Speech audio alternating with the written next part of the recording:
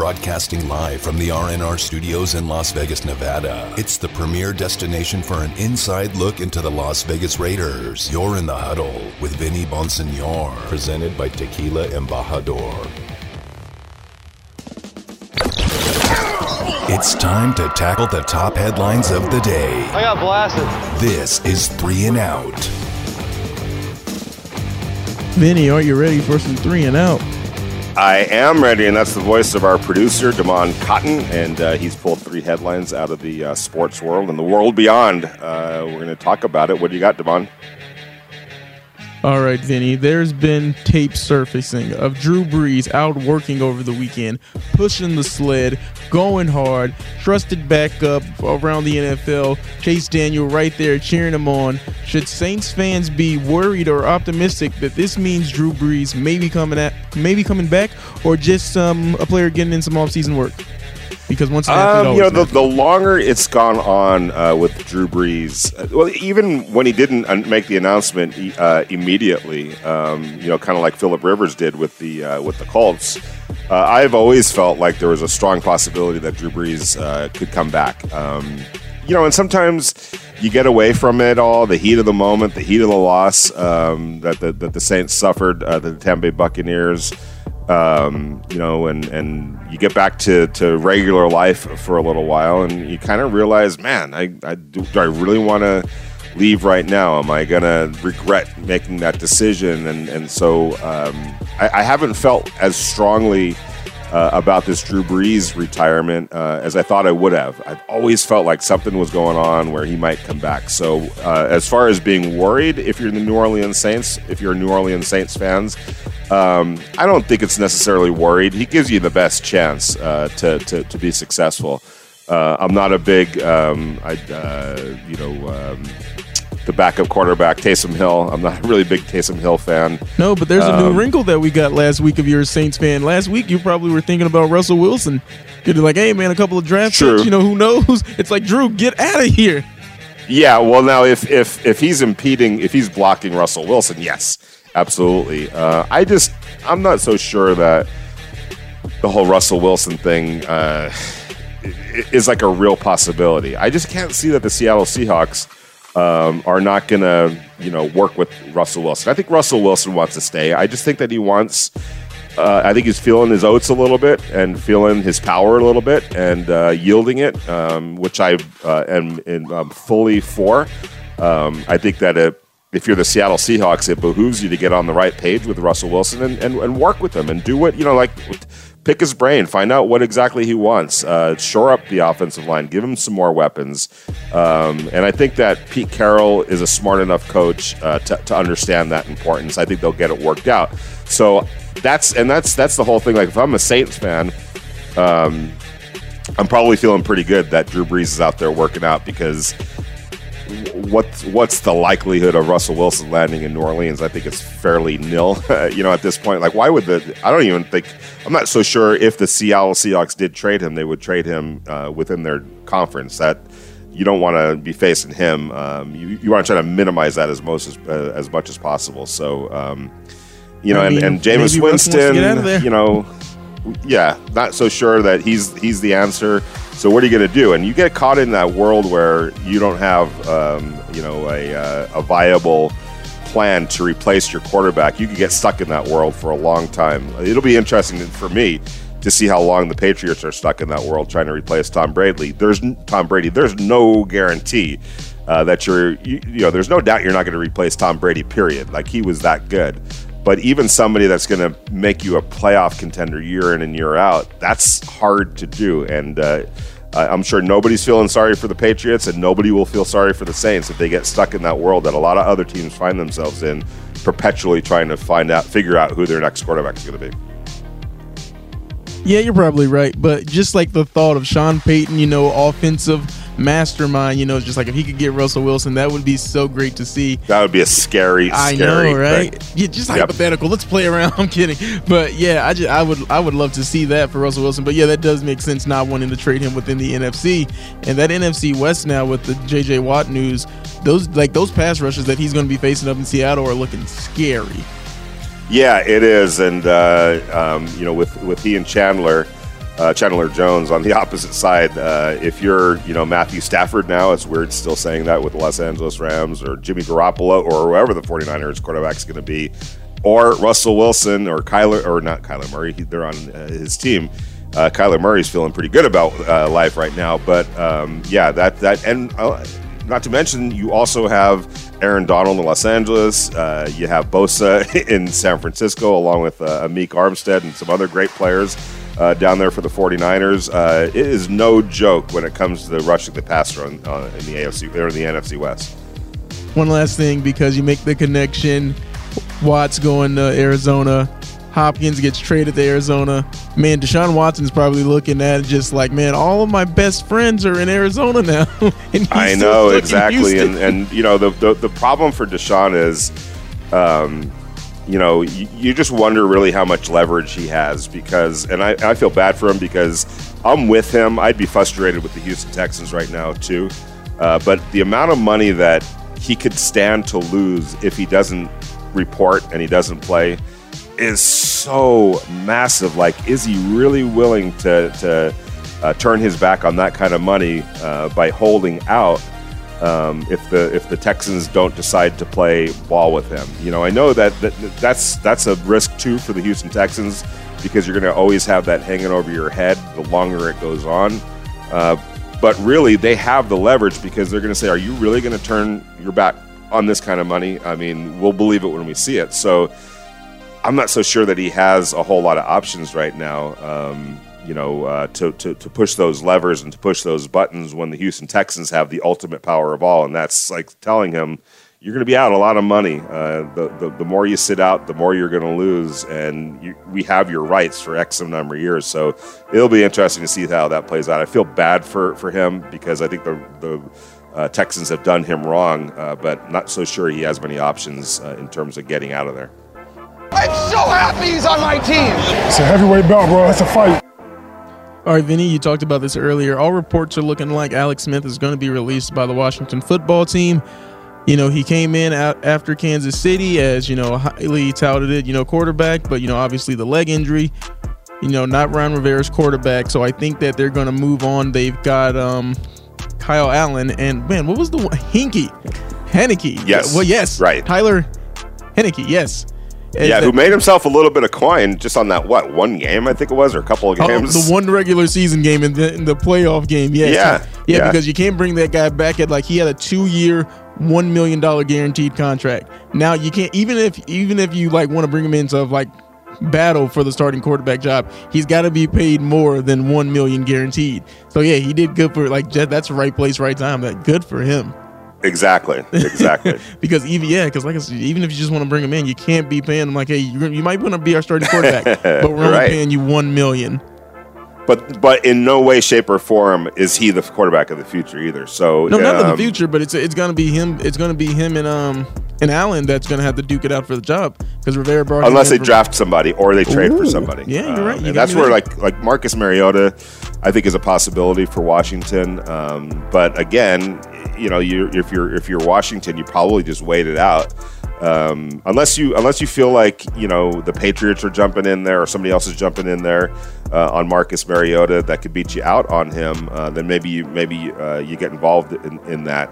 But more than likely, Mariota is going to be on the open market. He makes a lot of sense for a team like Washington and New England, even if it's just as a stopgap. Somebody to hold down the fort until whoever they draft, because you kind of think that Washington's going to draft a quarterback. I don't know if the Patriots are going to have access to a quarterback drafting where they're drafting, but maybe they do. So it'll be interesting to see how that all plays out and how it plays into a Marcus Mariota. Okay, but back to Alex Smith. Do you think that he'll find another home in the NFL, or do you think with the injury, just the compound, it's like when you see him play, it's like a yes, but no, because you don't want him to get hit? Do you think he might retire after this coming season?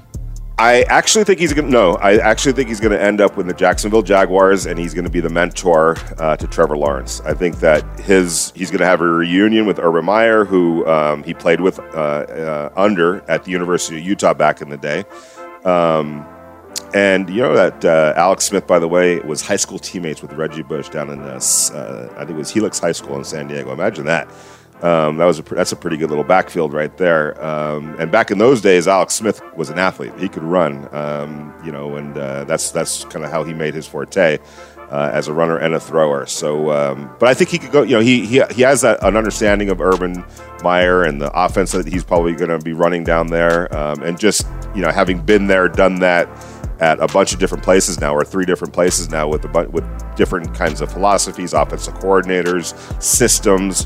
What better player, if you're Urban Meyer, to have than Alex Smith as maybe the mentor to Trevor Lawrence, and just even if he has to play, you could probably get by for a year with an Alex Smith if you want to sit Trevor Lawrence. Although I kind of think that they're going to want to play Trevor Lawrence, but what a great asset to have an Alex Smith as the backup and kind of the quarterback whisperer to Trevor Lawrence. All right, Vinny, I'm going to take you somewhere because you got my brain moving now when you said Alex Smith reuniting with Urban Meyer. Yes. That would be a great story. But they would also need like a third quarterback for the practice squad. Somebody has a little bit more free time after he retired from baseball. Tim Tebow, Urban Meyer giving Tim Tebow another chance and as well. And he's from Jacksonville. Exactly. Come on. Are you with me? Tim Tebow, third string quarterback in Jacksonville. I would love to see it. I would love to see it, but I don't see that. I think his football days are behind him, and obviously his baseball days are behind him now. He does a really good job as a commentator, so that would be really funny. That would be cool, actually. But I think he's seen his best days as a football player, and they weren't that good. I'm going to try to get the NFL. Twitter trend started. Tebow to Jacksonville. I think there you go. Let's do it. That's going to be my life's work now. I want to see him back in the NFL. You got Trevor Lawrence. That's obviously the future. Alex Smith, the reliable backup who can be a mentor, and Tebow just for giggles. Just don't let him put him in charge of teaching Trevor Lawrence how to throw the football, because that was Tim Tebow's major downfall. And in college they were able to cover it up because they were just such an overpowering team that you didn't really need him to like win the game with his arm. So it just kind of didn't dawn on you that he really literally couldn't throw the ball until you saw him in the NFL and you saw how he threw the ball, and you're like, holy cow, this guy cannot throw a football. Like, he is the worst throwing quarterback that I ever saw. And you know what, though? I'll say this about him. That year in Denver where they completely scrapped their offense and put him in there and built an offense around him, it was basically an option offense. They made it to the playoffs, and they won a playoff game. It was one of the great coaching jobs of all time. And, Tim Tebow's shining moment didn't last long. But go back and watch some of those games, how they won and the offense that they used. It was like literally just coaching on the run, the way they did that in Denver, and creating something on the fly. It was like coaching 101. It was probably hard to do at the time, but it was probably pretty invigorating while it was happening. And for him to get the Broncos to the playoffs, and I think they beat the Steelers. Didn't they? Yep. Oh, yeah, they man. did. Overtime, first pass. I think it was Demaryius Thomas. Boom, straight to the end zone in overtime. Wow. Yeah, and the thing is, he couldn't throw. So to win games without a quarterback that could throw and just rely on basically an option offense, that was a thing of beauty for that 1 year. It wasn't going to last. There wasn't longevity to it. Teams were going to once teams had a chance to scout it and figure it out, they were going to just deny it from that point on, and that's why John Elway immediately got rid of him. But it was pretty cool to see how that all unfolded that year. Let's see what we're made of right here, all right? Let's go. We can't hope. We got to go do. Hey, show me what champions do. All right, Vinny, ripped straight from the headlines. There was a little controversy on Twitter in the sports world as it was, hey, someone tweeted out in the football media, there's an unpaid internship, I think, I'm just putting it out there. And people got mad. Unpaid internships took a hit today on Twitter like I've never seen before, and rightfully so, because people were like, you shouldn't work for free. Just because the previous generations have struggled doesn't mean that current generations should be struggling as well, paying their dues, as one would say. Vinny, where do you stand on unpaid internships? Have you ever had any? Basically, yeah. I did have a little bit of an unpaid. It was like in high school, but yeah, I did, and But it was also very beneficial too. So I was able to make contacts, and I was able to get my foot in the door. Not everyone has the means to be able to do that, and it depends on, like I was working a bunch of different situations at that time. Like I was not only doing that, but I was also working at a skating rink at the time, going to school at the time. So if there's a way to do it where you're interning in a field that you really want to pursue and you really love, and you feel like, hey, this is going to be able to jumpstart it, but also be able to supplement your income on another part-time job. There's enough hours in the day. And a lot of us have been there, so I've seen it work out that way. So, but I can also understand if you can't, like if you don't have. Sometimes you're just some people are just in a better position. Their parents can float them for a little while longer, and they say, you know what? Don't worry about the pay. We'll pay you. Just go chase your dream, and if it means working someplace for free, we got your back on that, so you're able to do it. But not everyone is, and so I get that controversy. But I will say this, for anyone who's saying don't do it, if you have the means to be able to do it, you should do it, because the benefits far outweigh some of the problematic aspects of it, of not getting paid. If you're from a family that has a little extra money that they're able to keep you afloat for a little while, don't just turn your back on that. Take every advantage of every opportunity that comes your way, even unfortunately if it's meager pay or no pay. You got to look at life can be like a game of golf. You almost have to always look at the long term, not just the short term, but the long term. Yeah, for me, like I've never had an unpaid internship. I did do a college radio show, so I don't think that that's not unpaid. I wasn't expecting to get paid for it, but it was just the benefits and being beneficial of being on radio, just getting that exposure, getting to actually be in radio, so I know what I want to do now for the rest of my career. Even like when I used to broadcast games for the school station, that led me to get an opportunity where I was able to be paid for the work that I do. Exactly. That's why you can't. It's rough. It's tough. It's you wish it didn't have to be like that, but sometimes it is. And like I said, if you either have parents who have the means to be able to sustain you for a little while longer, or if you can combine the internship with another part-time job, you do it. And I gotta say this too, I don't know, I'm not the old guy trying to school the young people or anything like that, but I know, like in my own family, grandfathers and uncles and people like that, and aunts and grandmothers, and that worked like multiple jobs, like to be able to provide a lot of. It's interesting what people were able to, the sacrifices that previous generations made, that current generations sometimes turn their nose up on, and I don't understand the philosophy behind that. Sometimes we have to do what we have to do. That's just the bottom line. It's not always how we want it to be, but sometimes it has to be that way. To, like we said, to get your foot in the door and to move ahead. So any opportunity in the profession that you want to be in that's going to help further your career, especially if you take advantage of it. Usually, if you're a hard worker, people are going to figure that out pretty quickly, and if you're an asset, they'll see that, and eventually, you'll get paid. Hopefully, sooner rather than later. Hopefully, and I just want to finish with a quick shout out to KUNV here. That's the school station at UNLV. I'm wearing the shirt today, and I just looked down. I was like, "Hey, look at me! I'm talking about the school," and it's like I'm actually still wearing that shirt. All right, yeah, Miss UNLV. That's awesome, man. Yeah. Love it. And that was 3 and Out.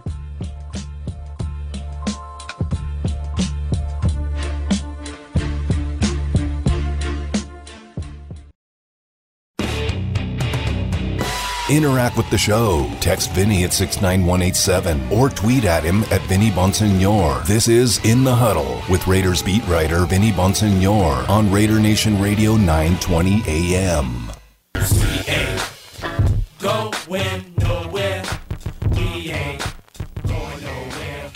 What's good, Raider Nation? Welcome back to Raider Nation Radio, 9:20 a.m. It is a Monday. You're in the huddle with Vinny Bonsignore, brought to you by Tequila Embajador. It is March 1st, and that means free agency starts this month in about 16 days.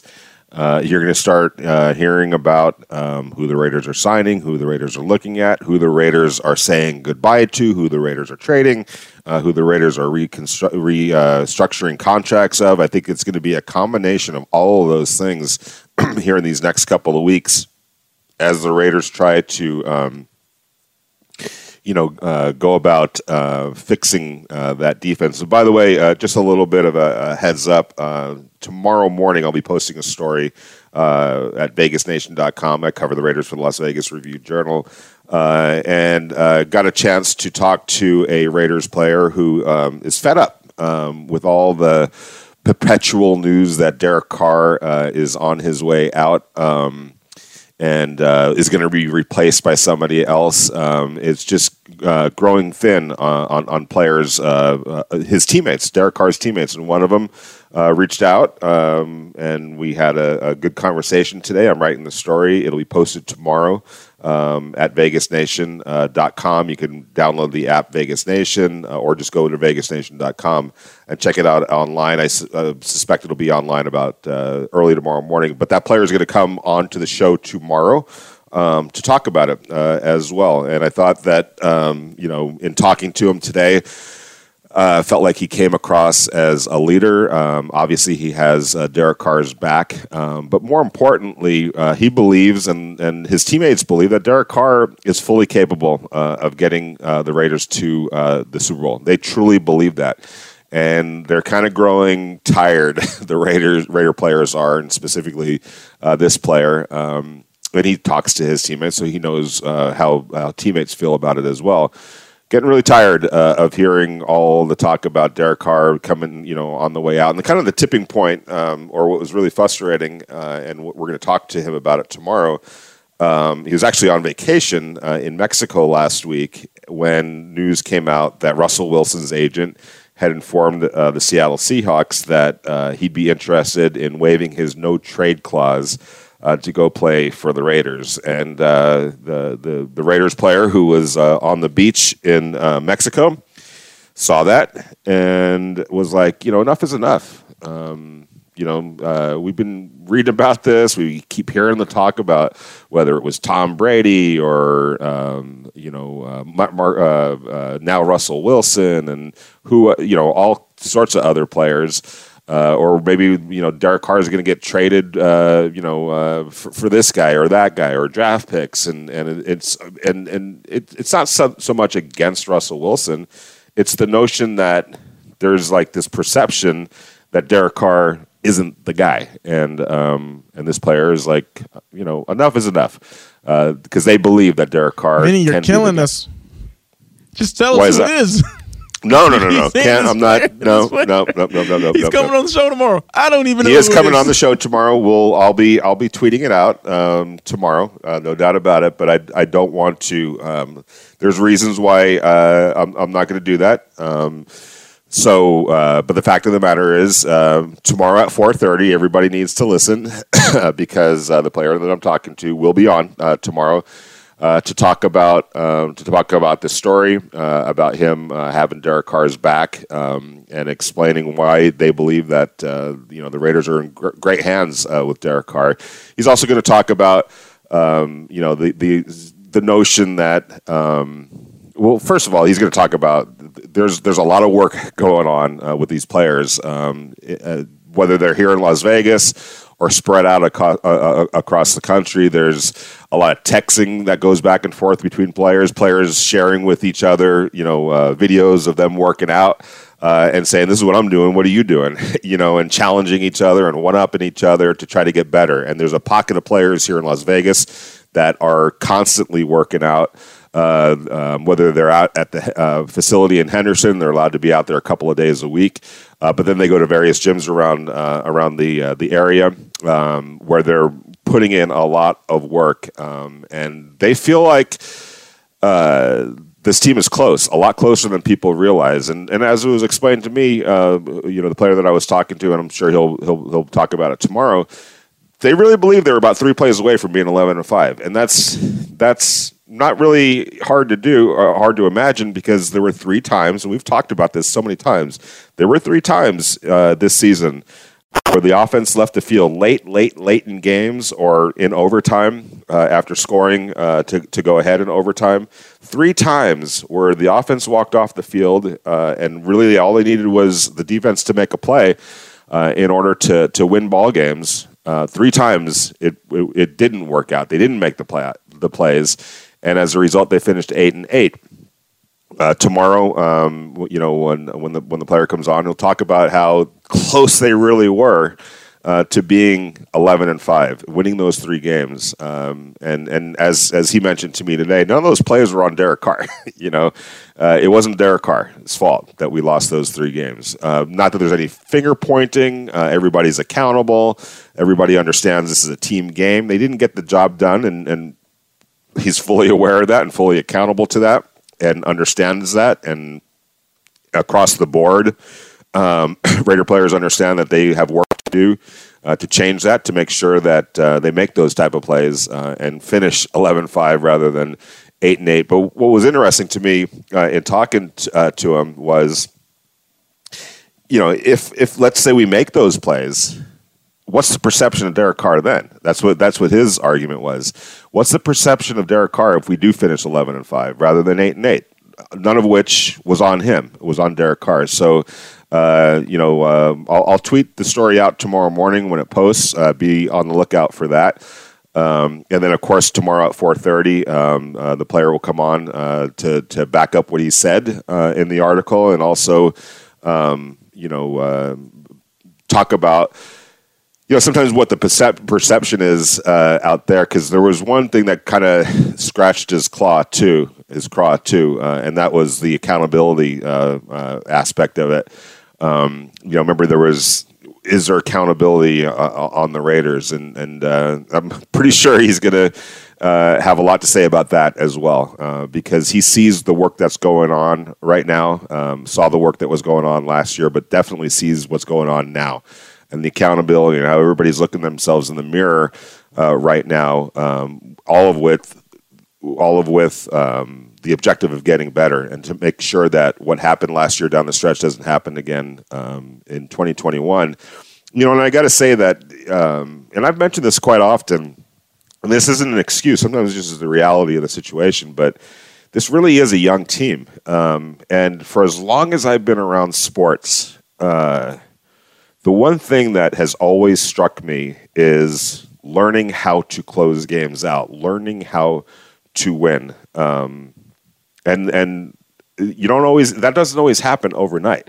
It really doesn't. And you can really look at last year with the Raiders, and you're not speaking out of school if you say that really the lack of playmaking in critical moments was more on the defensive side of the ball than the offensive side of the ball. I'm not saying the offense was perfect by any stretch of the imagination. There's things that they can fix and get fixed and improve on. But generally speaking, outside of the Atlanta Falcons game, where it was just a colossal meltdown, that happens in a 16-game season. I'm not making excuses, but generally speaking, you're going to have a clunker. You're going to have a game where guys are running into each other and fumbles, and it's just a bad news kind of a game. And that happened to the Raiders in Atlanta. It was one of those weird holiday weekend, coming off of Thanksgiving, traveling across country. They just didn't show up ready to play. And that's obviously unacceptable, but it happens from time to time. I've seen it so many different times in so many different ways across so many different sports. So, all right, you throw out the clunker. Other than that, the Raiders were pretty competitive throughout the course of last year, and generally speaking, they were in. They weren't in position to win every single game, but they were competitive in every single game except for that Atlanta game.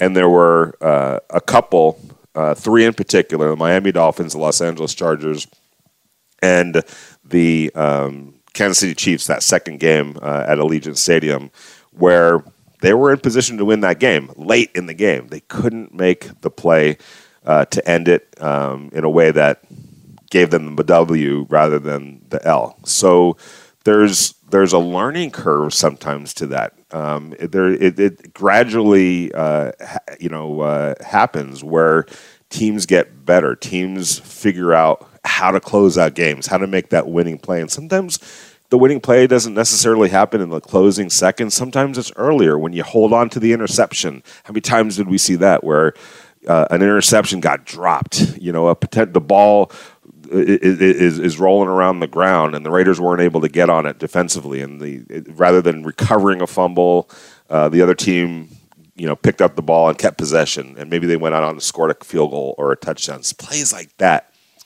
that happen throughout the course of a game that really, if you don't make them, you're just you're squandering opportunities.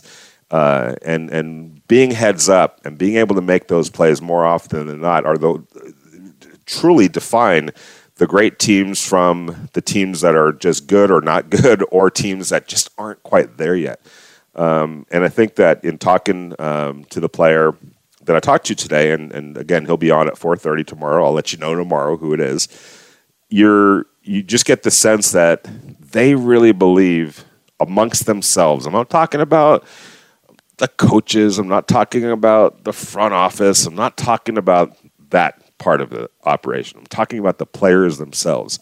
There's bonds being built. There's a chemistry that's being developed. There's a trust that's being developed, and they really do believe that they're closer than a lot of people think. It's just like the guy said today.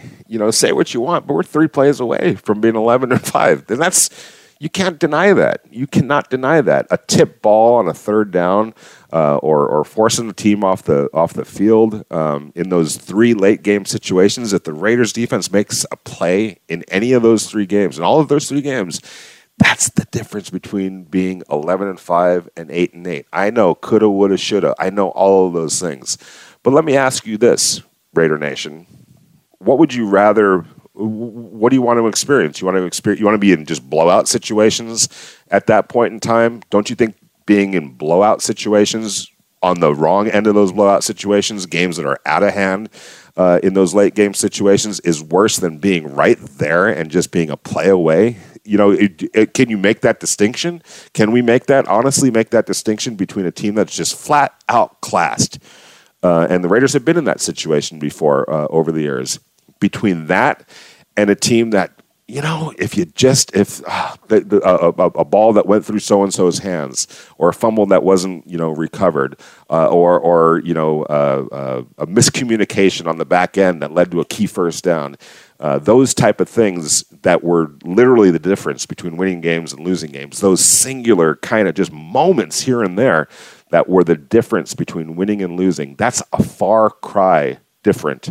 That's a world of difference between just not even being able to be competitive, between not having the talent to stay in games. The Raiders were in plenty of games and won their fair share of them. And they lost some games, too, to some better teams, or some teams where maybe that was their day that day, the opposition. Sometimes you tip your cap and say, you know what, they beat us. They won their share of games, too, in that regard, being the better team, flat out the better team. But there were 3 glaring losses this year that should have been wins, truly should have been wins against some pretty darn good teams. The Kansas City Chiefs obviously went to the Super Bowl. The Miami Dolphins were knocking on the playoff door right to the last week of the season. They were a good a team that's on the move in the right direction.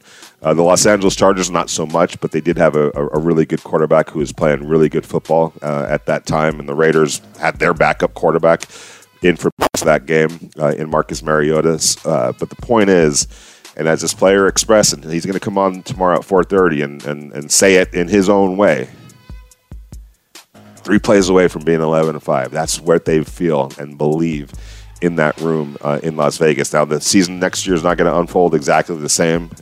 You can't rely on being, 3 plays away. Next year, you want to close out business. You want to take care of business. You don't want to be in a position where you have to make that play at the late game situations. That's the goal. That's, hopefully what they're trying to do is to avoid being in those thin line kind of positions where they could just go out and dominate and not have to and avoid those kinds of circumstances. But that's not always going to be the case. And learning to win, learning to close games out, learning to be timely, learning to make the play when the play needs to be made is something that veteran teams acquire over the course of time. And the Raiders, those players over there, they feel like they're closing in on that. And we'll see. I can't wait for you guys to hear tomorrow who the player is and what he's got to say. You're in the Huddle with Vinny Bonsignore and Lincoln Kennedy, brought to you by Tequila Embajador.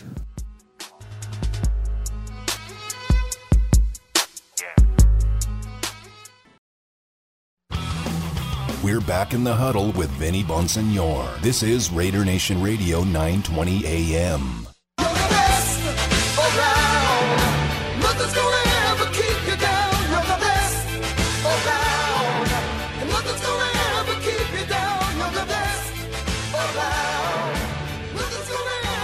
Ladies and gentlemen, the weekend. Damon's just teasing us right now. The weekend, it's Monday, the start of a new week. The weekend is over. Oh, but that's me trying to introduce a new segment. What's the best thing you've seen this weekend? Exactly. So without further ado, Damon, if you can explain the new segment that we're doing. Oh, very simple. Just the best thing that you saw this weekend. We had the best around. So the best. Why don't you go first? I want to hear what your favorite thing. All right, for me, the best thing I saw this weekend, it was yesterday, actually, last night. It was the Hornets coming back, I think, down by 8 to beat the Sacramento Kings in Sacramento. And it was just one of those things where it's like the probability rating is 98% for the Kings to win this game. And then the Hornets just come back. You got Malik Monk making the and one that puts up the tie and then makes the free throw to put them up by 1 to win the game. And it was really just one of those like games where it's, man, the Hornets are exciting to watch. You've got Malik Monk. You've got LeVar Ball's son, LaMelo Ball. You've got Scary Terry Rozier. P.J. Washington had 42 points. It's one of those things where it's just like, man, this team, Michael Jordan finally got it right and's got like an exciting team down there in Charlotte. Best thing I saw. Yes, and I got to give a shout out to a good friend of mine who's actually the president of basketball operations over there, Mitch Kupchak. He, as you know, was the general manager for many years with the Los Angeles Lakers, championship teams with the Los Angeles Lakers, learned under Jerry West. I've known Mitch for long time. And he, to me, Michael Jordan made a great hire. That was the start of the turnaround in Charlotte. He made a great hire in bringing in Mitch Kupchak after Mitch Kupchak, was not brought back by Magic Johnson as the Lakers general manager. They went out and did something different there. So Mitch goes to Carolina, Charlotte, and he went to North Carolina. So and he and Michael Jordan, they weren't teammates at North Carolina, but when you're a Tar Heel, you're a Tar Heel, and you look out for each other. So Michael Jordan, I thought that made a great hire. It was kind of under the radar because Mitch Kupchak doesn't, to me, get the credit he deserves. But I'll tell you what, you go look at some of the draft picks by the Lakers that are that are out there right now, Damon, that are on other teams. Whether you're talking about Jordan Clarkson, Julius Randle, who's an all-star now, Ingram with the New Orleans Pelicans. There's a lot of really good players that the Lakers drafted that are elsewhere now. Either part of big trades or traded to bring in reinforcements. So got to give him a lot of credit. And Michael Jordan now, I'm glad that he has a team that's playing well. And it is an exciting team, right? I mean, and come on, I am so happy for LaMelo Ball. I remember him as a freshman at the high school that Zoe was playing. All three brothers were on that state championship team. And to see him as a freshman, LaMelo, and at the time he was half the size he is right now, just a little tiny 14-year-old point guard that was just doing damage. And you're like, okay, this kid, if he gets bigger, is going to be good. Now you look at him and he's a full-blown NBA player. And where do you feel that he is in terms of Rookie of the Year? And are you surprised at how good LaMelo Ball is playing? Oh, I think he's gonna have Rookie of the Year locked up. So maybe like a dark horse candidate. Second place would be Tyrese Halliburton. He's also playing very well. He doesn't have as many as the counting stats, but he is more of an impressive. His percentages, his effectiveness, and his like advanced stat numbers are a little bit better than LaMelo. But I do think that just off the star power alone, he's going to be Rookie of the Year. And the thing is, he's doing it in a winning effort. You know, I hear you on the counting stats, and maybe some advanced metrics show that the other guy is doing a little bit better. But I mean, the Hornets are winning, and they're competitive. And he's brought a lot of juice and a lot of flair to that. But I guess my key question is, were you, there's so many people because of LeVar and Zoe hasn't translated at the high level that people kind of expected him to, although, the flaw that he's always had was he can't score, like he's not a natural scorer. And he's kind of a Ricky Rubio in a lot of ways, a guy that is terrific as a floor general and a floor leader and a passer. But, if you can't shoot, man, that's gonna bury you. Basically, your ceiling isn't gonna be as high. Obviously, if you can't just score, you always look like an awkward scorer. Whereas LaMelo could score, but I think that because of the last name, people just sort of scoffed at him or laughed at him, and I'm like, you guys are making a mistake. This kid can play. And we lost track of him because he didn't play. He stopped playing high school basketball in the United States. He went overseas. But if you just were paying attention to what he was doing overseas, the kid was balling over there. So where were you? Were you one of the, I don't want to, I hate the word hater, but were you a doubter of LaMelo? No, I wasn't a hater. I could say I'd say I was a bit of a skeptic, but I will say this. I remember a few years back, it was going to be LaMelo and Zion. Both of their AAU teams were playing here in Vegas, and the gym was packed. It was shut down. My family wanted to go see a movie that day, and I'm like, "What are you guys doing? This is this is the most exciting high school game ever." It was so packed, like even they were turning away NBA players at the door. And so it just it was really one of the hottest tickets in town to go see a game between two high schoolers, LaMelo and Zion.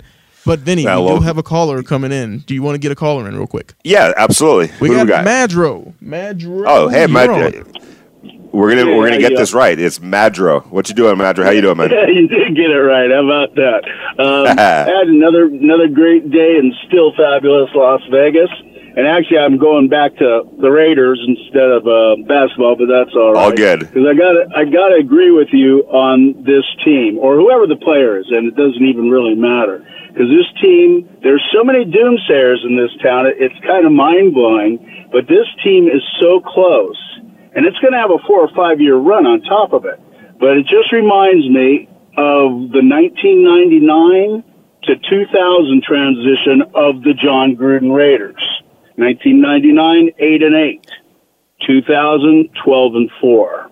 And I'm telling you, you can look it up. If my memory serves me, and I'm pretty old, so it doesn't always work. But in 1999, we lost half of those 8 losses by 3 points or less. It was once again a play here, a play there. It was just so close, and it made me insane. I know that, and everybody else was kind of crazy too because we couldn't believe we were 8-8 when we were so close to being so good.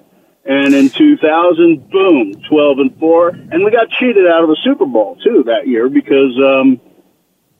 That was the year, I believe, that Gannon got squished by Siragusa, who said before the game on live TV that he was going to kill Gannon, and he belly flopped him, and that did it. And so the Ravens went on and won that year.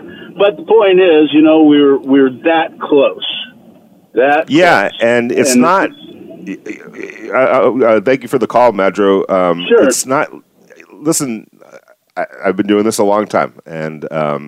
There's a huge difference between being 8-8 and just not being competitive in those other 8 games, and just being outclassed in those 8 losses, and maybe being lucky in some of the 8 wins. That's not and there have been Raider teams like that. The 7-9 team the year before, I really felt like there were issues. There were issues offensively. There were issues defensively, obviously. There was work that needed to get done. They weren't as close at 7-9 in 2019 as they are at 8-8 in 2020. And I know it's just one game, right? A one-game difference, but it's not just one game difference. The eyes don't lie. And the Raiders were competitive, except for the Atlanta game. They were competitive in those 8 losses, and really, of those 8 losses, there were 3 that should have been wins. They did enough offensively to win that game. They gave the defense the lead in end-of-game situations, and the defense just couldn't make the right play or the play at the right time to close out a win. But there is a belief in Henderson that those days are coming near to where they are going to make those plays and be a team that, rather than being 8-8, is really 11-5. So we'll see, and you're going to hear from him tomorrow. He's got a lot of insightful things to say, and he's not afraid to put his name on it. He's not afraid to basically tell Russell Wilson, no disrespect to Russell Wilson, but to paraphrase what he was saying, we got a quarterback. His name is Derek Carr. We have full belief that he could get us into the Super Bowl, and it's disrespectful. All the talk about Derek Carr being traded, and even some disrespect from Russell Wilson's agent to come out and say, "Oh yeah, he'd love to play for the Raiders," when the Raiders have a quarterback that his teammates truly believe in. And I can tell you this too, working in professional sports, if there wasn't confidence in Derek Carr, you'd hear that as well. And I do not hear anything of the sort from his teammates. It's on the contrary. They believe they have the right quarterback in place in Derek Carr. But that's a story for another day, and it's coming tomorrow. So tune in tomorrow, 4 to 6 p.m. in the Huddle. Vinny Bonsignor, brought to you by Tequila Embajador, and specifically at 4:30. And by then, you'll know who we're talking about. But thank you for listening. Thank you for calling in. Really appreciate it. Really appreciate Greg Rosenthal for coming in from NFL.com, talking about his free agent list. He ranked them 1 to 101, and there's about 3 or 4 on that list that will be Raiders next year. That's my prediction. Thanks so much to Devon Cotton, our great producer, for holding things down at home court. Appreciate you. Talk to you guys tomorrow, 4 to 6 in the Huddle. Vinny Bonsignor, brought to you by Tequila Embajador.